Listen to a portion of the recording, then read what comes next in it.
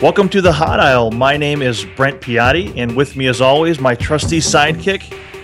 That's Brian Carpenter. Yeah, yes it is. Not a trusty sidekick. I'm not Robin. No, you're definitely trusty. Knock it off. I can always count on you, for sure. Episode 5 is about to be the last episode if you keep this up. So, our goal today is to really get those synapses firing and educate you on all things that are trending in IT and the digital business space. And today is 19 June, or June 19th in the civilian world. But today's topics that we want to cover are things like DevOps. We're going to go over EMC Code, what it is and why you should care. Things open sourcey, containers. And then with us, we've got a very special guest by the name of Josh Bernstein. So without further ado, Josh, I want to introduce you. Josh just came to EMC from Apple. And Josh, go ahead and introduce yourself to our listeners out there. Sure. So I'm Joshua Bernstein, as Brent alluded to. I just joined EMC about a month ago from Apple as a part of the Siri team. And I'm a part of ETD here at EMC. And I'm the new VP of Technical Strategy in that division. So I'm happy to be here. I'm happy to talk about EMC Code and all things containers and open source. And it should be fun. Awesome. So part of the Siri team. So if I ask Siri, who's Joshua Bernstein, would she reply back to me?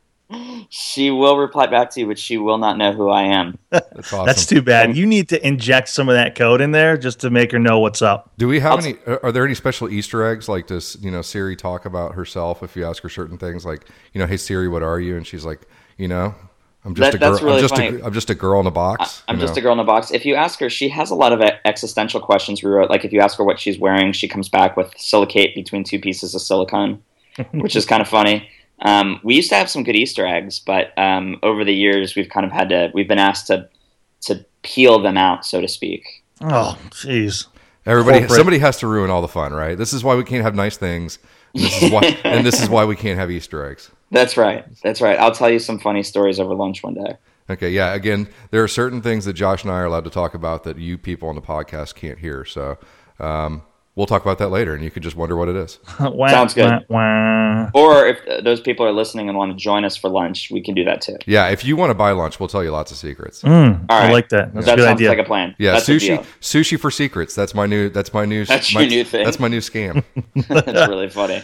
Very good. So, Josh, again, thanks for joining us. So tell us about when you came over to EMC. What attracted you to come over here from the likes of Apple?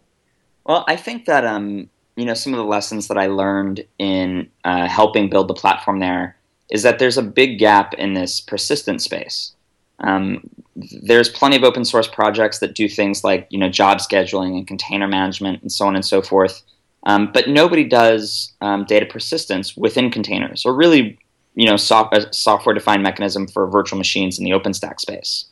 So when we kind of built this stack, we got to the persistence piece and just kind of skipped over it because we just couldn't find a great technology or a great piece of software that worked for us and solve those kinds of problems. And I think that EMC is just incredibly well positioned to deliver on that.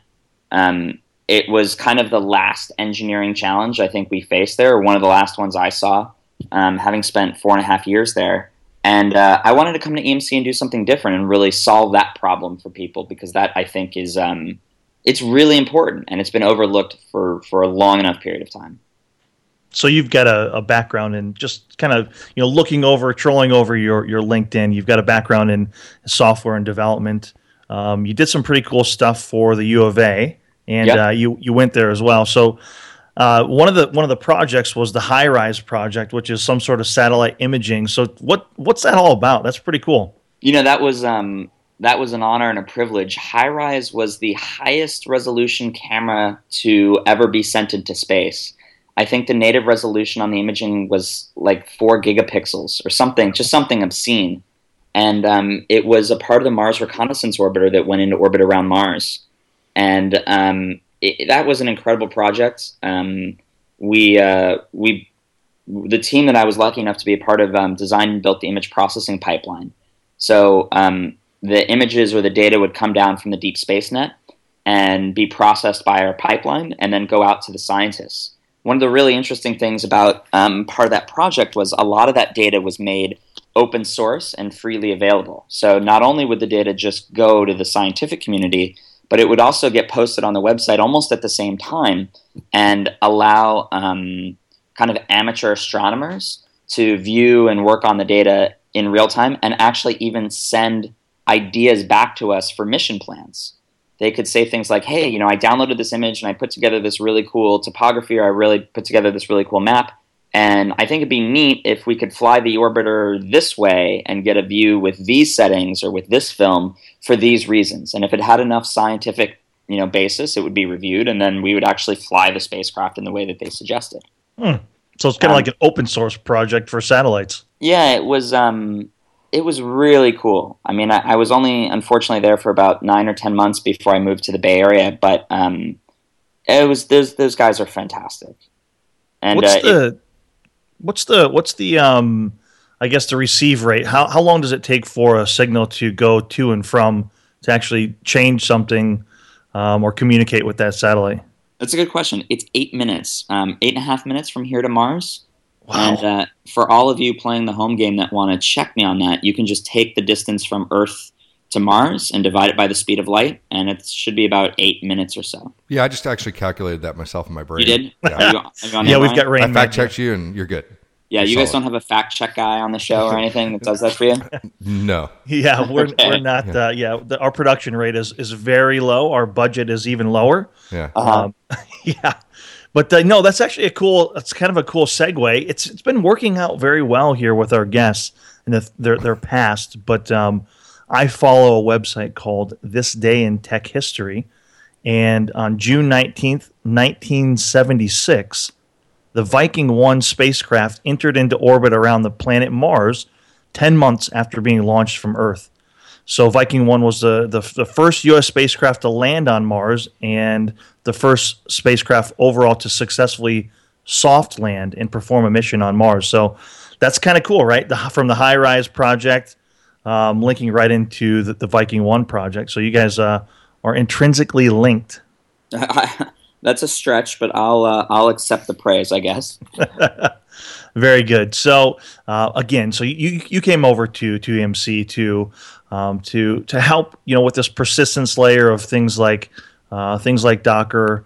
So let's jump into. Go ahead. You actually maybe jumping a bit there. It's one of the things he may have come over for. But are there other parts of ETD that were interesting to you, or EMC in general, aside from, I guess, this whole persistence in containers and containers in general? Yeah, I mean, I think that what attracted me to EMC was this ability to play with all the Lego bricks. I think that there are many companies that sell one product, one brick, one toy, and I don't think that's interesting. I think that that kind of stifles creativity in the sales team and the engineering teams, and the whole company. But EMC has really made some really interesting investments and some really interesting acquisitions that kind of give people the ability to play with multiple bricks, sometimes, or multiple products, I guess, to complete the analogy, right, that even overlap with each other, right? You could argue part of Pivotal overlaps with VMware or vice versa, depending on what camp you come from. And I think that's incredibly respectable, right? I mean, to make those kinds of bets and to demonstrate that kind of leadership and that kind of guidance on really wanting to change the company was just, I thought it was amazing. And it was just something I wanted to be a part of. So how familiar were you with EMC before you came here? Well, not very. Okay. Apple, my team at Apple was definitely not a customer. And I had very different perceptions of EMC before I came here. I think that the external perception is that still a very old East Coast storage company. But I was incredibly surprised with how progressive and how thoughtful people are here. People really do want to change the company and drive the company into software. And it surprised me a little bit because it's just not something that's as clear externally. So that's what really turned me on and got me excited. So, and as part of your, obviously during the interview process, there's wooing and there's lots of wooing and probably lots of sushi for secrets and things like that. And also, they're probably doing a lot to try to expose you to EMC as a whole. Is there any part of EMC that when you saw it, during interviewing, let's say outside of container persistence and things like that, is there a product or any other part of EMC that really kind of you went, wow, that's super cool. I had no idea they'd be doing that, but that's great. Yeah, I mean, two products really struck me hard. One of them was Scale.io, which I started right around EMC World, and when they announced it was going to be free and frictionless, like that's a game changer. For a company like EMC to make that bet was incredible. I think it got a huge reaction from the community. I think there's over 7,000 downloads of it as of last week. That was incredible. What really also drew me was ECS and EMC's play with the object store. There's very few object stores that I've seen in the industry that have the potential and the capability that ECS has. It's incredibly well poised. I'm incredibly excited about it, and I think that we can get it to be something that's just a standard ubiquitous platform. It has the capability to do object, of course, which is kind of how it's always pitched. But there's a file component to it. There's a block component to it. There's an HDFS component to it. There's all these protocols that you can layer on top of it to make it incredibly flexible and do things, like traditional NFS or traditional file system products can't do. And so that was really, really exciting. I'm glad to know that you're plugged into ECS because I've actually got some things in the field from since we're in pre-sales that I actually have needs there that are not quite accomplished. So you're going to help me push those through, right? So we're going to try to get those done. Let's talk about it. Yeah, it'd be great. I mean, one of the nice things that they've given me, for better or for worse, is kind of contacts directly with the upper level execs, and I've spent a lot of time with Montevere, and I spent a lot of time with his team. So I would love to help out any way I can. Yeah, we definitely need to get the CAS API completed, and I don't have updated information on it, but I got to get some stuff there because there's a lot of use cases with trying to get people off the old. What is it, the Centera or whatever? Centera. Yep. And getting that CAS API completed and getting people off the old Centera is a huge use case for getting ECS. And frankly, stuff like Cloud Boost and stuff like Cloud Array and all those things that are tiering into object. Yep. I love ECS because of that. Like every time I'm like, they're like, but I can't send my data to the cloud because I'm in PII and all these kind of security rules. Great, go get an ECS. You're done. You're your own Amazon. Peace out. Right. Let's go. So I did digress and divert Brent off of another really sexy topic, which is a DevOps.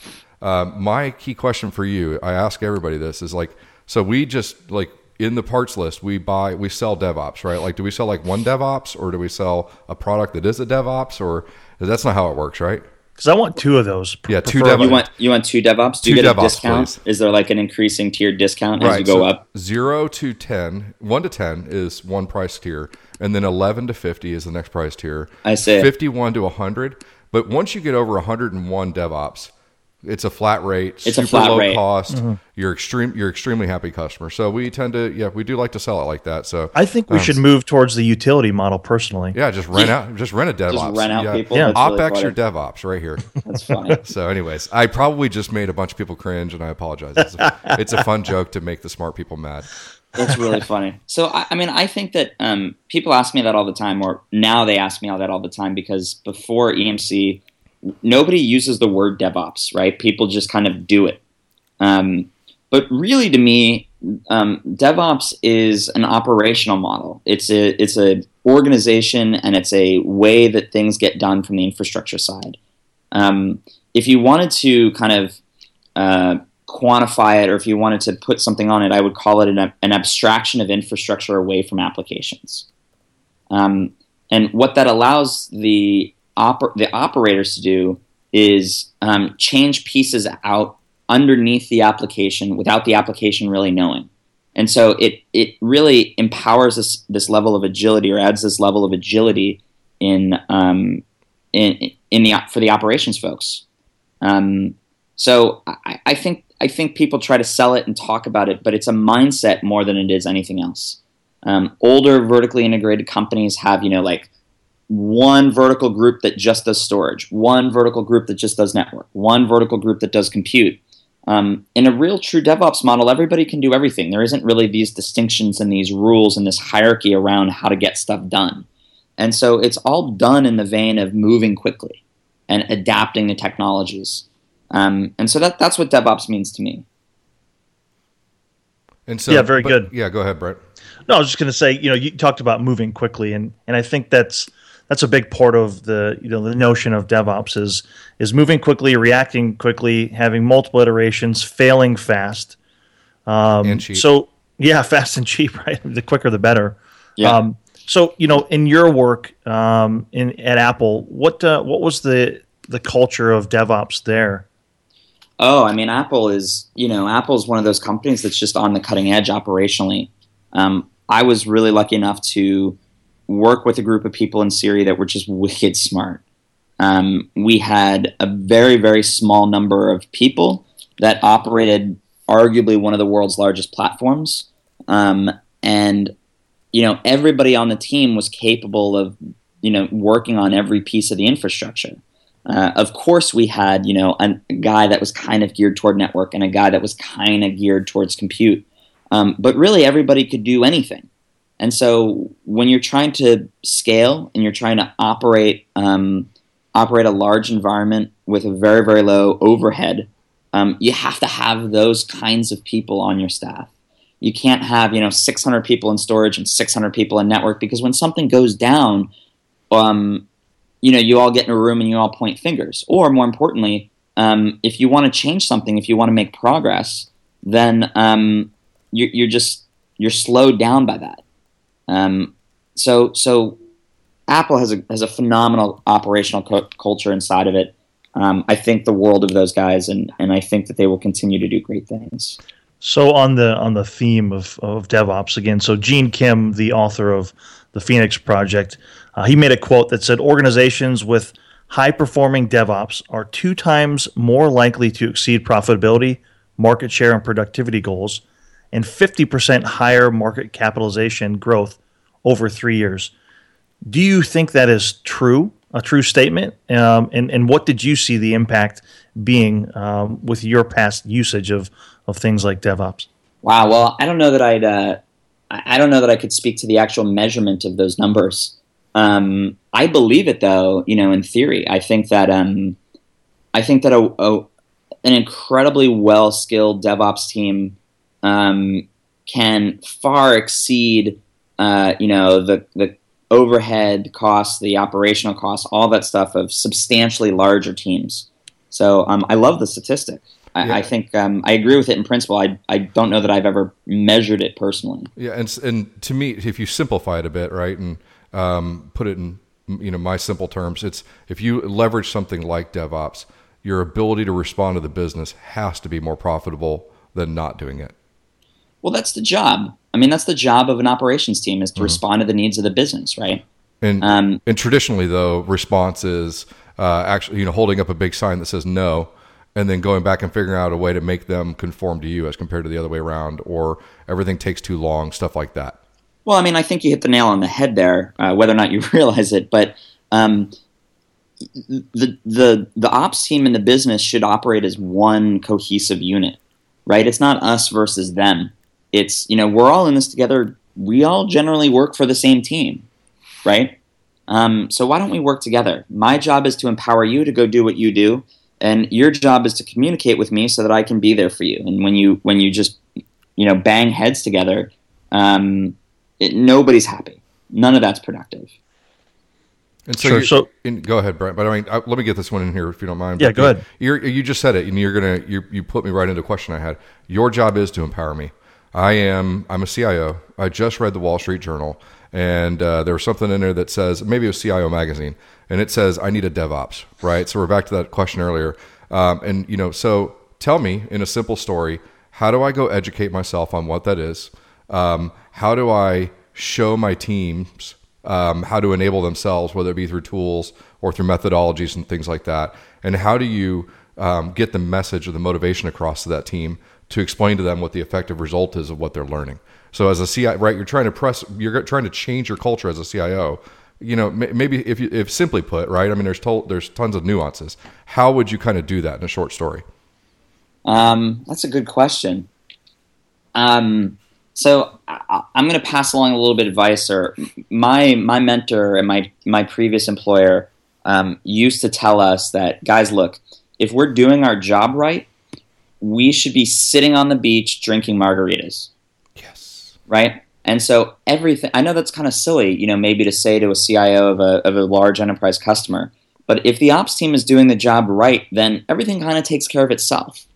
And that we never actually got to sit on the beach and have margaritas. But I mean, I think that vision that he had was incredible, and I think that's a really good way to sum things up. You should empower the business to operate on their own. You should make things like self-service. You should allow things to happen on demand. And you should have automation everywhere. You shouldn't have to have this giant complicated workflow where people have to go clickety-click through some UI to get something done. It's never somebody's job to click buttons, right? It's somebody's job to sell product or operate an environment or write write some software. And so it's about empowerment. And I think that you can, I think that, the sitting on the beach idea just kind of embodies that really well. That's a good motivator. I know I would be motivated by that. Hey, yeah, do you guys a good would like job. That, right? Yeah, of course. And you can go sit on the beach or do whatever you want, right? This ginger doesn't go to the beach, but I get the story anyways, right? Like me, I'd be up under the cabana with no sun, but it's still the beach. It's the point is you can do what you want, but maybe on a more practical matter, if you are freed up from the day-to-day overhead of provisioning VMs and kickstarting servers for one-off deployments, you can apply those resources to do the next thing. There's a fabulous quote, and I'm going to paraphrase, from Steve Jobs in the cafeteria. And it says something like, when you do something wonderful, don't dwell on it too long. Just move on and see what's next. And I think that if you have a good DevOps model and a good DevOps structure, you can do that. You can do something really cool, and then you can move on and explore what's next rather than just being dragged with all the baggage of maintaining the first thing you built. Mm-hmm. That's awesome. I think we have to mention here that internal to EMC, we do have a DevOps practice. So we've got kind of the crawl, walk, run phase. So we can come in and help our customers understand, hey, where are you in this transformation? How can we help you? Can we identify gaps and move you towards more of that automation and DevOps? So you'd kind of hit on a key word there, and that was automation. Mm-hmm. And if you listen to some of the stuff on YouTube, John Allspaw and Paul Hammond, they said that the first step to moving towards a true DevOps environment is automation. How true do you think that is? Oh, that's 100% true. 100. I mean, you can't have 110%. I mean, that the engineer in me, I hate those kinds of statements. But I mean, that is absolutely paramount. The first principles of DevOps is automate everything, right? If I have to do it once manually, fine. Twice, meh. Third time, shame on me, mm-hmm. right? You have to have a management structure in place that allows people to invest a little bit more time in doing the automation, so that the fifth and the 5,000th time is less stressful, right? A lot of people are very much like, do it now, do it now, do it now. And so people say, well, if I can do it manually, 3-4 clicks, but if I take a week, I can automate this so I never have to do it again. Yeah. You have to automate. If you're not automating, you're just doing something wrong. I mean, that bothers me as an engineer, Do you think there's such a thing as too small to automate? Like a business that has 30 VMs and has one IT guy, is there truly such a thing as too small to automate? No, I don't. I think that there is differing degrees of automation. I think like in an environment where, like 30 VMs, it depends on the guy's business. If he's getting emails every day to create a new VM, then he should automate that. Now, does he need to automate the migration of all those 30 VMs to any cloud provider that his boss runs in and chooses? Maybe that's a step too far. Maybe that's not actually necessary. But it's you got to have the automation. And even if you look at what VMware has done with vCenter, right? That's about automation. Right click, create VM. That's automation. Mm-hmm. Yeah. So moving on from this topic, but it's a good segue. Automation. EMC Code, right? So this is kind of EMC's foray into open source. We've got a ton of really smart guys that are doing cool projects, whether it's SDKs or APIs, doing things that automate the everyday use of things like Scale.io, Puppet, right? So first of all, what is EMC Code? What does it mean to you? I'm just very new to this. The team there is absolutely incredible. They have really put together a solid set and a solid attempt at demonstrating for the community that EMC is committed to open source and committed to writing tools that are not specifically proprietary to EMC, which is, I think, what many people would think would happen. I'm super excited about the work they're doing there. I think that they have a set of good practices around, what does DevOps look like? What does writing applications with microservices for a Platform 3 world look like? Show me an example. There's guys there that are doing phenomenal training sessions around going out to customer sites and showing customers how you set up automation and how you can quickly design and build applications for new tools like object stores. We talked about ECS earlier. I think they're fantastic, and I'm just excited to be a part of it. Brian, what's your experience with it? Have you dealt with any of those guys and used any of that stuff? I've got a lot of good friends in there. I think Josh and Jonas Roslin, I think, just met yesterday. I guess I officially met. There's a lot of guys that are in there that are doing a lot of cool things. I'd drop names and just I'd have to go pick them all up afterwards, so I won't. But there's one of the things I like is like Kendrick Coleman. When you talk about what an application does and kind of the fire it creates in certain cases, Kendrick was having fun and he was using ECS and he made a photo booth that we used at EMC World. And the photo booth by itself was novel. The fact that it tweeted out a bunch of pictures of you was novel. The fact that it was written probably in some sort of microservices on Pivotal using ECS to store the data, all great stuff. What it actually caused was it caused a bunch of marketing groups to call into Kenny and say, "Hey, we need that thing. Can we use that at OpenStack conference? Can we use that at Oracle Open World? Can we do that? Can I come get it from you? Can you ship it to me?" And it causes a conversation internally where he's like, "I don't have to ship it to you. I can simply clone it over to you, rebrand it for your thing, and just move on." We're so used to having to pick up a VNX, put it in a box, and ship it to the next convention that people who do these marketing things don't even understand how easy it is for us to do something that it directly interacts with the customers and gets them excited about our products. And it's all out there in the air quotes cloud, right? So those kind of things are awesome. The pushing that they're doing internally, in my opinion, is extremely awesome. I think Josh is directly involved in some of those things, but they're pushing internally to get people like Viper, get Scale.io, and get VVNX, those kind of things, to be either open source or free and frictionless, or those kind of things, so that we can help with adoption of these products and get people to learn about them in a new and different way. Right? Josh, I don't know if we're actually keeping track of this, but you mentioned earlier that we had like 7,000 downloads of Scale.io since we opened that up. There's also, I'm pretty sure it's called ECStestdrive.com, and that's actually where you can go and create an ECS account and log in and start playing with that. Are we also keeping track of how many people have adopted that? We are. That project, though, is run a little bit outside of EMC Code. Those guys kind of provide that service. Another team provides that service for the code team. Mm-hmm. Understood. I was just wondering if we were keeping track on it. Yeah, I'm sure somebody has stats on it somewhere. I personally do not. Yeah, that'd be fun. We'll follow up on that, and we'll put it out there somewhere. I'll tell you some stats I do have. I mean, let me know. Follow up and let me know. So Code has over 25 repos. It launched the first publicly facing GitHub site in all of EMC. There's 25 repos there, and over 2,000 downloads of all the code projects that are published.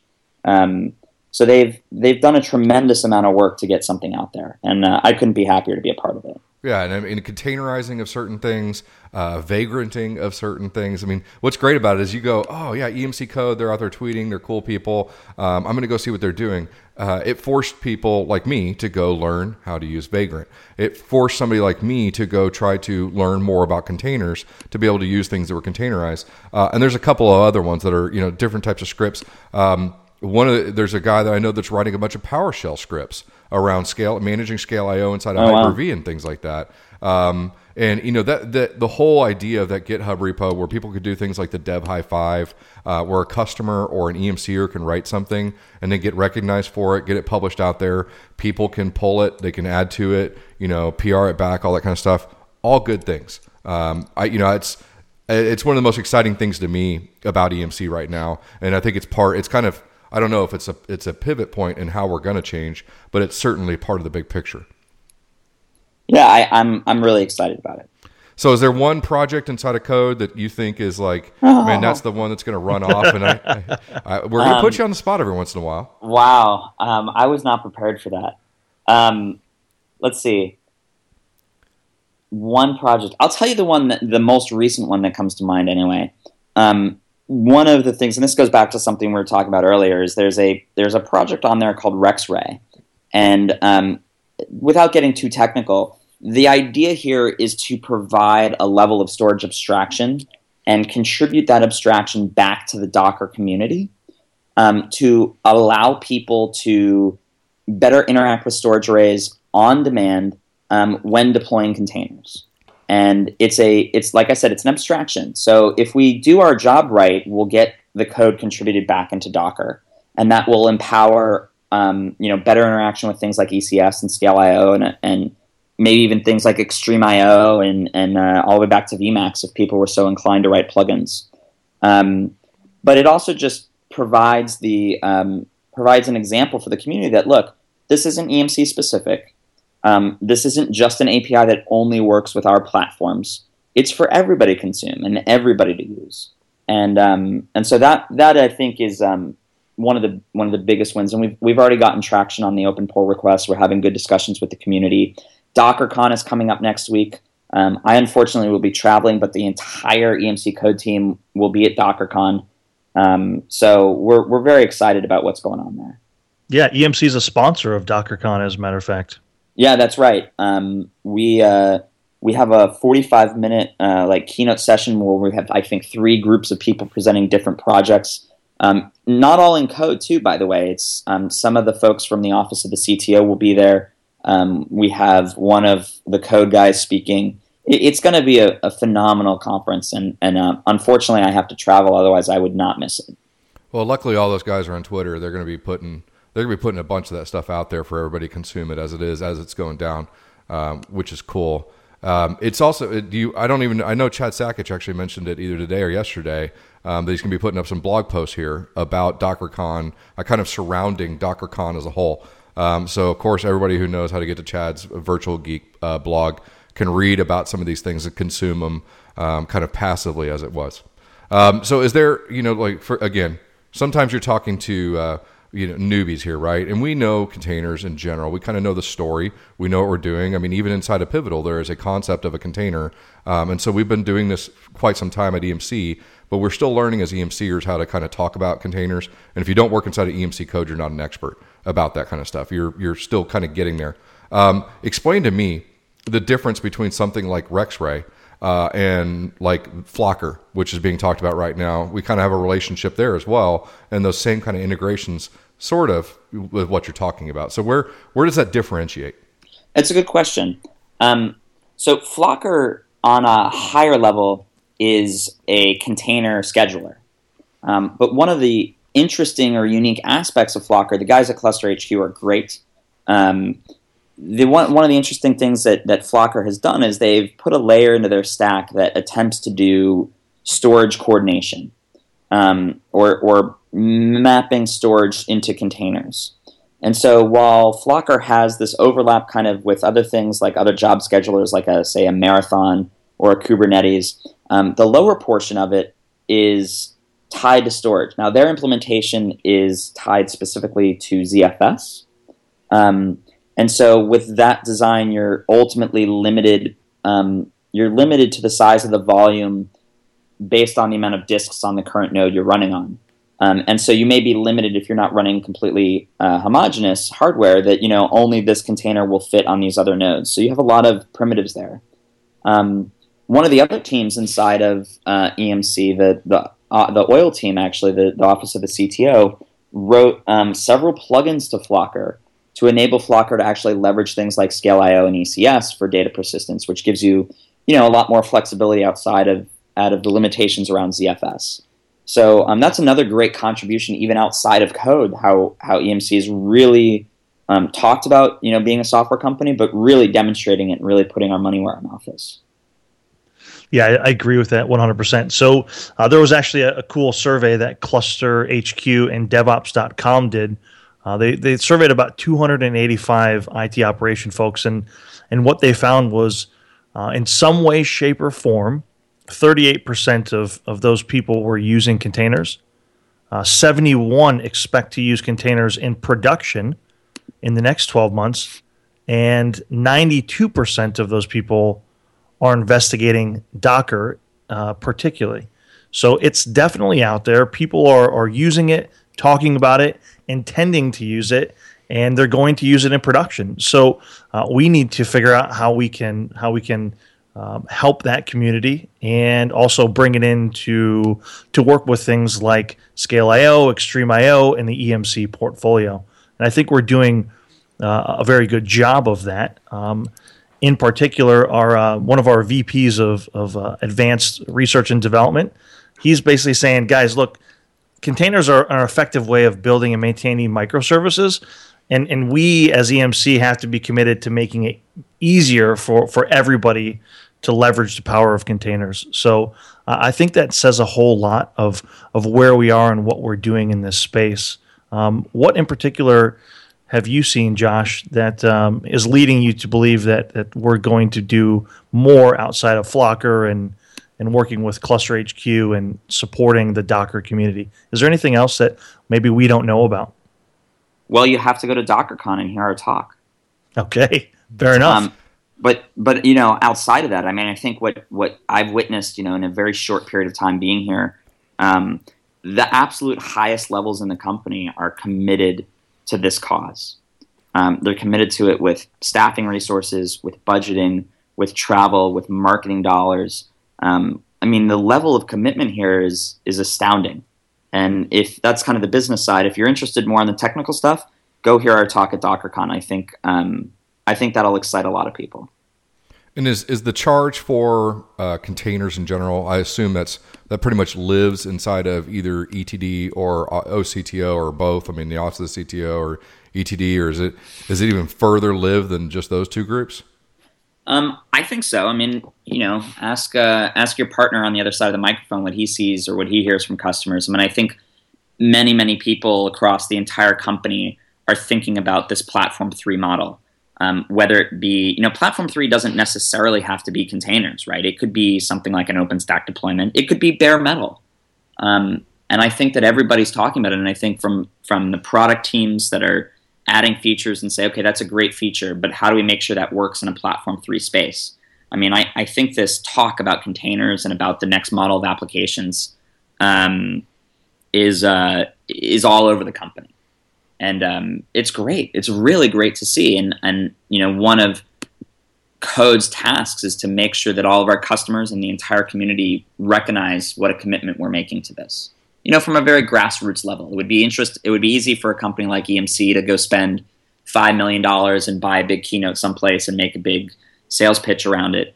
But that's not really what the community is about. We really want to make this grassroots. We want to make it spread virally. And I think the team has been incredibly successful so far. So on the notion or on the heels of kind of an open source discussion, outside of EMC, what is your favorite open source project today? Oh man, just any favorite project? Any favorite project? Gosh. So if you're gonna make him think about things outside of EMC, I have another outside EMC question while we're at it. I was talking to a friend of a friend of a friend of yours that maybe you have a drone hobby. Yeah, I have a problem with drones and automated aircraft. I think it's funny that you follow up with that, but I think I'm gonna give you two. One of my first open source project that I'm a fan of that's kind of pertinent to DevOps is Mesos. I think they technically and architecturally, the Apache Mesos projects did it the right way. Personal opinion.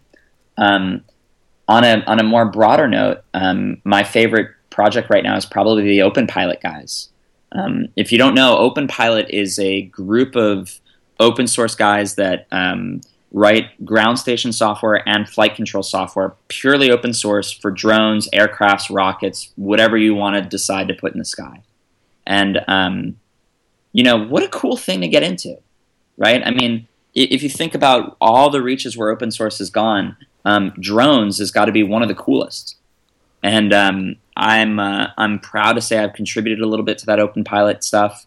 Somebody said to me the other day is, I think that you took the job at EMC because, of course, the flying field in the Bay Area where people fly drones is 5 minutes from the EMC office. And they're right. I mean, that was a contributing factor. Yeah, true story. So I actually have a very, I may not be into it as deep as you, and my contribution's been with my credit card to like Amazon and all the other places where I order parts. I also have a deep love of UAVs as they are. So I have a Phantom 2. And I've done a couple of upgrades to it. I have like some Flytrex in it, which does essentially records to an SD card with the GPS. I don't have the GPS enabled one. I just let it record to an SD card. Record to a card, yeah. Yeah, I should. You know what? I cheaped out, and I'm embarrassed of myself. I know. So I went ahead and tried to build the entire FPV system, which is first-person view, so that I can do it all. 5.8 gig return. This thing is, every time I fly it, somebody goes nuts just watching it. The potential of something like this. The little tiny ones that you can use inside your house and kind of when there's no wind are awesome to get started. And it's kind of almost a story of how you can get started in any sort of community, right? You go buy the $30 one and see how much you love it, right? And if you don't crash it a bunch and you learn how to do it and things like that, then you kind of grow from there. The $30 one is always your first love, and then you move into the next one, right? You get the ones that do the flips. I was like, I need the iPad of drones because I can't suffer through this. So I just got a Phantom 2. And of course, immediately after they came out with like the Phantom 3 and all the other ones. You got a Phantom 3, yeah. Yeah, the Inspire one. So a friend of mine was like, I need one and I need it ready to fly with first person view built into it. So he just bought a Phantom 3 or his wife just bought a Phantom 3 for Father's Day. That's great. So I'll tell you, I have to give my public service announcement with the Phantoms though. What DJI has done with the Phantoms is, they're the Apple of Phantom or of drones, right? What people don't realize and don't appreciate, or what they get themselves into trouble with, and Phantom owners have a bad rep in the community for this, is that these are not toys. The Phantom is big enough that if you don't understand what you're doing with it, you will hurt somebody. And people that, it's amazing that you can pull this quad out of the box and you can fly at 1,000 feet in the air. Doesn't mean you should. You definitely shouldn't, in fact, because it's against the law in the United States. But people need to be safe. Read the directions, ask questions, don't be stupid. That's my public service announcement. But Phantom has done a couple of good things, right? They put in, because it has GPS, they essentially have the official 5-mile markers around all the airports, so that you can't physically fly a Phantom into the airports. As long as I've owned one, it's been there, which has been since the Phantom 2, I think. So, with the GoPro on it, I know there's privacy issues and things like that, and that's the fun part of the community is there's always bad apples, right? There's always people who use the camera for the wrong reason. I bought one for fun. I actually was inspired by Nick Weaver, who now is at Intel, and he wrote Razor, for instance, for Puppet and stuff like that. Sure. And I may have said that wrong. Sorry, Nick. But he got one. I saw what he did with it. I'm like, I have to have one of these, right? So I went and got one, and I used it to film time lapse of my house being built. Right, oh, that's all the way cool. around the house. I actually flew my house while it was still just boards and concrete, and that's it. Right, so flew right through the center of my house. Made some great videos of it, and I'm one of the people who use it the right way. But my new love for drones now is actually these little pod racing things where people are using the goggles and doing high speed kind of like obstacle course racing. And I'm so in love with it. I just told my wife, I'm like, I'm about to spend my money and I have to have one of these. And of course, she's so mad at me, but I have to have one. I have about I think I'm over like 13 or 14 drones in my Oh, fleet. jeez. I have a real problem. Like I said, I've been racing the quads for probably a year and a half now. Quads, hexes. In fact, I'm going to plug my friends at Catalyst Machine Works. They've been gracious enough to sponsor me with their frame. Phenomenal airframe if you want to go build your own quad, and then you can convert it to a hex later. The quad is designed to be the fastest hexacopter, fastest quad frame in the industry. And if you don't believe us, you can follow our progress at fpvracing.tv, and you can check out the frame at Catalyst Machine Works. Great guys. Neil and his whole team there is just brilliant. They just take a phenomenal approach to actually engineering something. And maybe outside the Black Sheep guys or Phantom, I love that engineering piece. Okay, I'm gonna need the hookup on this because I'll buy one right now. You come out to the Bay Area. We're coming out. You come out to the Bay Area. I'll give you one that you can fly. Oh, I love it. All right, I'll give you the goggles. I'll give you the whole setup. You fly it. I know where I'm gonna be the second the quarter's over. Yeah, I agree. So, and we know what we just did. I open sourced a question about drones, and look where I am now. Right, I'm fully engaged. The community embraced me, and I'm ready to go, and I'm hooked, and it's going to become a project, and I'm going to invest my money. Right? You should see Brent's face. Brent could not look more bored though. Brent's like, no, I don't that's know, not boys. true. Brent loves I have to laugh a DJI at Phantom me. 3. You have a Phantom too. All right, so you're holding Phantom 3. Yes. No, Yeah. I'm listening. I just want to hear what you guys do. So my question is, right, I fly mine in GPS mode all the time, and I got to tell you, so we've got a big flying community right around the corner from my house. They fly the big helicopters, big planes, gliders, all this stuff. I'm like the only drone flyer out there, and they absolutely hate it. Yep. Like, it completely throws them off their game. They get all sorts of butthurt when I'm out there, and I don't know why. Like, I don't know why. It's jealousy. These guys are flying stuff made out of... I'll tell you why. I'll tell you why. It's because you walked out there with a Phantom. I think in that community, there's two things, right? It's kind of like a right-of-way issue when you go out to the airfield. First of all, you're out there with a Phantom, so they think you're a moron to start with.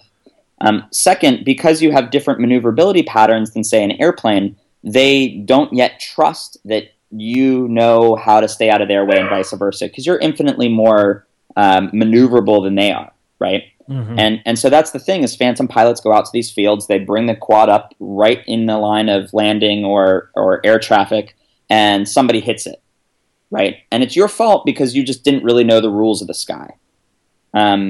So I understand where they're coming from, but I think that if you get to know them a little bit better and you get to go out there and talk to them, it's kind of like just engaging in the community and just saying, hey, look, I'd like to fly this thing here. I'd like to stay out of your way. Let's be cool. Let's figure out a way to do this. And I guarantee you that the funny thing is if you show up the next day with a different quad, a lot of that stereotype will go away. There's a lot of people that have bought the Phantom, and the Phantom's gotten some terrible press, crashed on the White House lawn, arguably hit an airplane or something over in San Jose recently.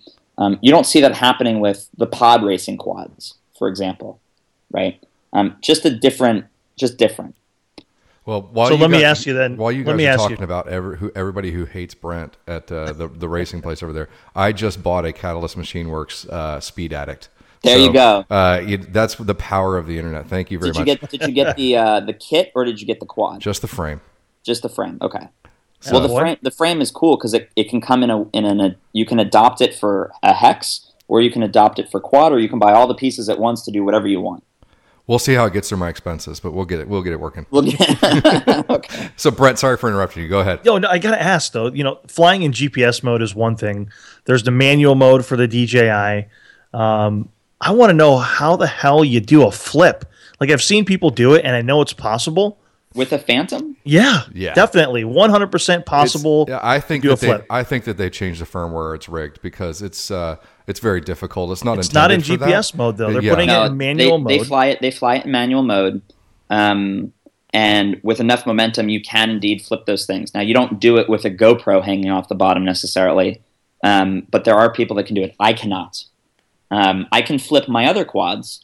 The MachineWorks quad flips all the time, and in fact, I crash it all the time that way.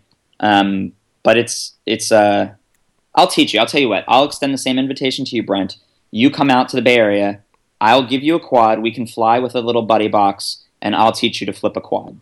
Perfect. We're on our way, and we're staying at your place. So I hope the sheets are clean. Great. I hope there's room. There's plenty of room here. Yeah, we love to invite ourselves into people's houses. It's our please. It's kind of it's our shtick. So we didn't mean to digress. I definitely had to talk to you about quads because I think it's a great thing. I love quad racing, and it's my new favorite waste of money. And it's not a waste of money. It's brilliant. I'm speaking for my wife specifically. She thinks it's a waste of money. My wife hates it. Yeah. My wife absolutely hates it. They hate to love what you can do. So we were talking about open source, and we talked about your favorite project in open source, and you mentioned Mesos. Is there I think you may have mentioned it, but what is it about Mesos specifically that kind of drew you to it in the beginning? And then did you contribute to Mesos at all? Have you done anything like that? That's a good question. I think people I've worked with have contributed it. I personally have not contributed code to it. I've worked with giving those guys a lot of direction, but there's no code in that product with my name on it for sure. What drew me to Mesos? So I come from an HPC background, and in HPC you have the same problem. You have jobs and they need to be scheduled. And it took me a long time to understand why Mesos was different than resource managers and job schedulers from the HPC days. But once I did, and once I realized the model that they've changed or the way that they flip things around, I was really attracted to it. The flexibility that it offers you is tremendous. Mesos is a resource manager, and then if you want to run things like a Kubernetes or a Docker Swarm or Brian's job scheduling framework on top of it, they can all work together on the same top piece of hardware or the same platform. Maybe more applicable is like a Spark or another Hadoop framework that you can run alongside your compute framework. It just has the abstraction is in the right place. And I think it's very elegantly done. Ben Hindeman, one of the co-founders of Mesos, deserves a lot of credit. He's substantially more articulate about it than I am. But you got to respect what he and the rest of his team have done. Yeah, that's interesting. I know. So for those of you out there that don't know Mesos, it's an Apache open source project. Effectively, it's a data center operating system, right? Would that be a fair assessment of Mesos? Yeah, we'll let them use they have a phenomenal marketing team that is very articulately put. Sure, let's call it a data center operating system. I think that's great. What about Mesosphere? So that's the kind of, I don't know if it's newly released, but it's pretty new. It's based on Mesos. They just released the tie-ins to AWS. Have you heard about Mesosphere, and what are your thoughts on it? Florian and Toby, those guys are great guys that started that company. They've been lucky enough to pull Ben out of the AMP Labs and some folks away from Twitter, and they have done tremendous work. I think that Mesos, up until a point, has solved kind of the big company problems very well, but the value that they've added into the project around Kerberos authentication, around packaging up into this DCOS operating system, the UIs and the packaging that they've added on top of it, extending it out to Amazon, they've really added capabilities that I think a lot of the enterprise customers that you guys meet on a daily basis are going to ask about. People are going to ask about security and logging and all this, and now they've added this functionality around Kerberos. That's huge. That's clearly part of a data center operating system and is differentiation on top of the open source stuff that needs to be there. And so I congratulate them. I think they've done a phenomenal job. Yeah, it's very cool. The technology is just changing. Everything around, just in general, it's moving so fast. It's trying to figure out, where can I use this? How can I leverage this? I know certainly in the EMC space and in Pivotal, right? The Pivotal Cloud Foundry, specifically Diego, has a lot of the functionality that's kind of out there in Mesos and Mesosphere. But there are a lot of options, I guess, is the point. And how do you use it to maximize efficiency and effectiveness and move towards that automated infrastructure? And that's just one tool out there that can help you move towards that goal. So are you familiar with CoreOS as well? I am. So 30-second debate on CoreOS versus Docker or versus other, as it were. Well, remember that it's important to understand that CoreOS and Docker are symbiotic, right? CoreOS is an operating system or a distribution like a Red Hat or an Ubuntu. I guess I meant Rocket specifically.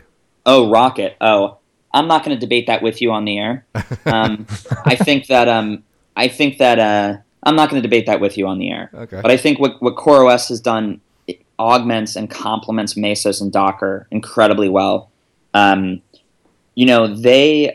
They take an approach where, look, not everything is perfect in Red Hat. Red Hat takes a little while to kind of pick up these features from the kernel or the community and the kernel. And so what they've said is we're going to package everything you need to run containers and make it a really, really small distribution.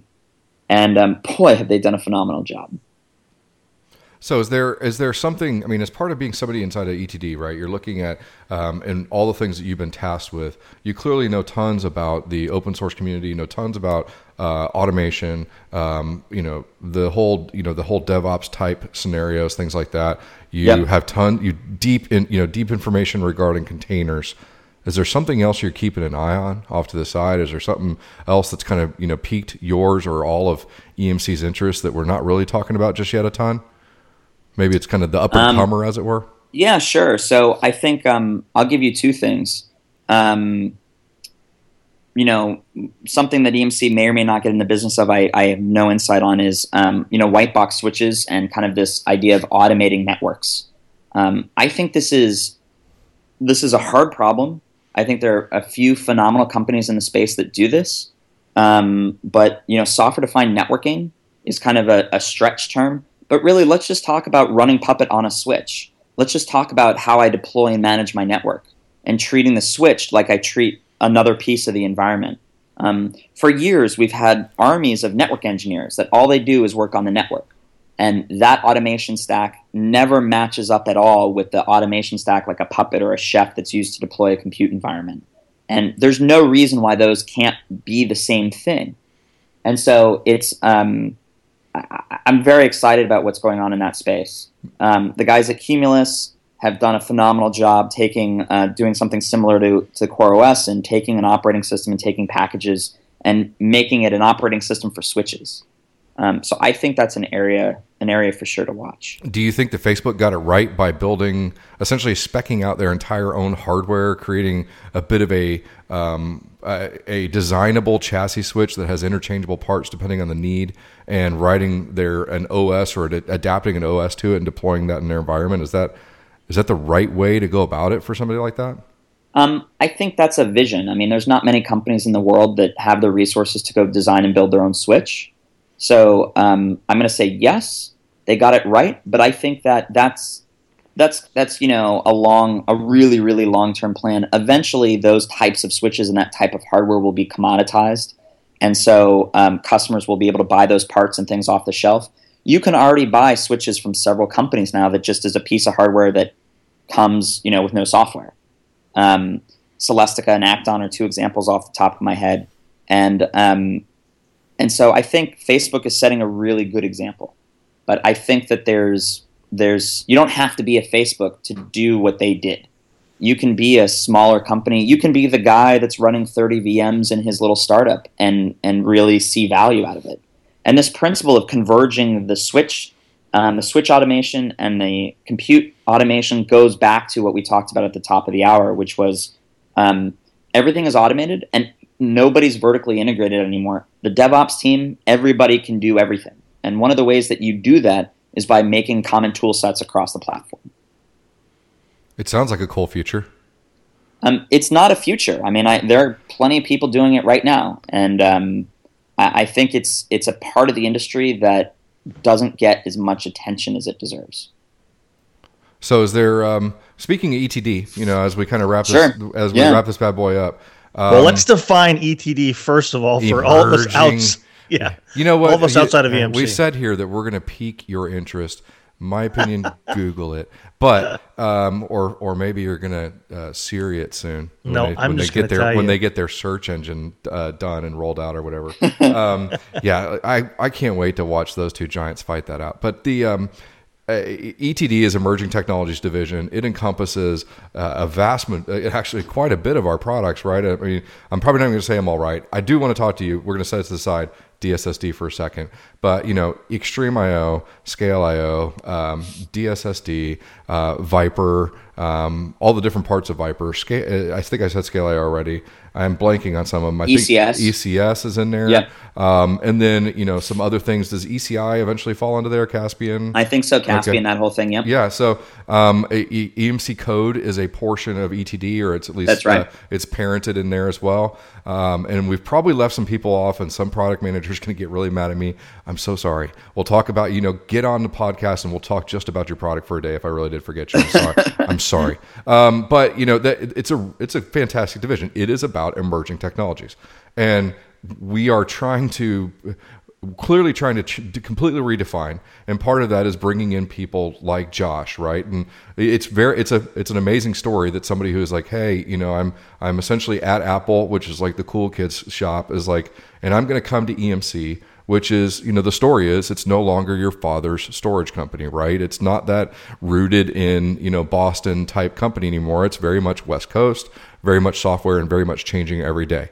So what are you doing? What's your, you probably had like a 180-day plan, maybe even. What are they tasking you with? I know you may not be able to tell me everything until we go to eat lunch, but what are you doing that you can talk about? What's coming? What's changing? Those are great questions. I think there's three aspects to that. The first one is infusing some practical experience into the ETD products. We were, if you look across the product lines that you mentioned, we want to make sure that things like ECS and Scale IO are designed around, DevOps in mind. We want to make sure the product managers are on board, that feature sets are being developed for the community, for our customers, that follow on this automation principle. That's the first one, really lending a lot of experience. And if I'm anything, I'm opinionated, and adding those kinds of opinions based on real operational experience into the products. There's obviously also, the first one, or the second one is larger strategy. What else does EMC need to be doing to be relevant in the space? Do we need to go acquire some companies? Do we need to go make some investments? What needs to happen for us to continue to grow the business and continue to demonstrate to our customers that we are a different company than we were, even 10 years ago? And the third thing is something kind of undefined. They said to me, listen, Josh, we want you to come on board and we want you to go build something. And I haven't decided if that's going to be a house or a drone or a product yet. But I'm excited to work with a team and put something fun together, whether it be an internal project for employees at EMC, a project for the community. I don't know yet, but I'm really, really excited. I'm excited too. So like if you, because you're going to listen to me and I'm important in your world. If you can get us to go ahead and make or acquire some sort of software-defined switch, that would be fantastic. Or if that comes with something like bringing in Brocade and having them create a hardware basis by which we can do some of those software things as a partner. You don't want to exclude people like that from all the business we've been doing and all the things we'll continue to do. Sure. Also, EMC drones, I'm in 100%. EMC drones? Yeah. What would an EMC drone look like to you? Well, it's got to be blue because that's cool. It's got to be blue. And it's got to be software defined. They're all software defined. Exactly. Yeah. So we're good there. The thing that makes it EMC-ish is that the storage on it that I'm recording my video on is object based, and it's got a little tiny copy of ECS running in a container on a CPU inside there. Okay. Right? Let's do it. Yeah, I think that'd be fun. I've heard of things that look a little bit like that might exist that would get us started anyways. But all that stuff is super cool. We actually, Brent's over here just being like, I just want to fly my Phantom. Yeah. I don't I don't want any trouble. I just want to fly it. Yeah, I just want the Phantom. As a fanboy, I can't exactly make fun of my my Phantomdom. But the racing quad is definitely coming very, very soon. Maybe it would be fun at an upcoming conference, maybe an EMC World, if we had like a racing quad demo or something like that. Yeah, we'd have to figure out how to constrain that. But yeah, let's figure it out. I think that would be super cool. And you guys come out to the Bay Area for Game of Drones. Game of Drones. Boom. Look that up. I know you guys are both in front of your computer. All you guys at home listening, look it up right now. Game of Drones. You can laugh and make fun of me. It's fine, but that's a thing. And I think, the other thing is for ETD specifically, when you talk about that community focus thing, I literally just got off of, maybe just a couple of weeks ago, I did a thing that Scott Pizer put out there called EMC STEM. And it was the idea of going into schools and teaching, roughly middle schoolers about science, technology, engineering, math. What we did was we kind of had a preconceived lesson plan, and we taught them about big data. One of the cool parts about it was at the beginning of the plan, Dan O'Brien's group put out like a survey to the kids and gave them basically a sentiment analysis of where they stood regarding STEM. And then at the end of it, we gave them the exact same sentiment analysis. And you could see the shift of their confidence toward those things just in having a simple conversation about STEM. The kids at the beginning didn't know what STEM was. The kids at the beginning weren't really, hey, I'm going to be in math and I'm going to be an engineer when I grew up. Afterwards, I really believe that these people can see how data and analytics and all of the things around what we do makes sense to their business as a student today. And so I loved it. Like I was scared to death of talking to these 7th graders when I walked in there. They liked my jokes, so it was all cool. When I walked out, I wanted to go to another school the next day and do the same thing. It felt hugely impactful. So when you do put something out there, man, I'd point it towards the kids if I could in any way. So that's my feedback to you regarding ETD and your projects. So I'm sure you can throw all those away if you want, or you can steal any of those ideas. I'm going to go look up Game of Drones. But in the meantime, we do need to wrap this thing up. Do you have any parting quips for the audience, Josh? Parting quips? I don't know. You've put me on the spot enough. Yeah, we do that. I think that if I could leave the audience with a little bit of advice, is that there's a lot of choice right now with Kubernetes and Mesos in this platform 3 space. A lot of people get this like design paralysis because they don't know which one to choose. Go pick one, go learn about it, and then that'll lead you down the right path. But I think I just encourage people to just pick one and go for it. Even if they're not convinced it's the right thing, you'll find that you can move quickly and you can switch to the next cool thing, the next shiny toy that comes out. And make sure you guys take a look at what's going on with EMC at DockerCon next week. That's awesome. So, challenge is go do something. Go take one of these things and make it happen. Find out about DockerCon or go if you're not already going. Hey, just go get a last minute plane flight and get out there. And then Josh, we can't thank you enough for coming on. You're new to EMC. We just randomly emailed you like, hey, would you like to be on a podcast? And here you are. Sure. So thank you so much for joining us today. On behalf of the Hot Aisle, I'm Brian Carpenter. And I'm Brent Piatti. We wish and I'm Josh Bernstein. Yeah, and he is Josh Bernstein. He's awesome. So we wish everybody a great weekend, and we'll see you next week. Thanks, guys.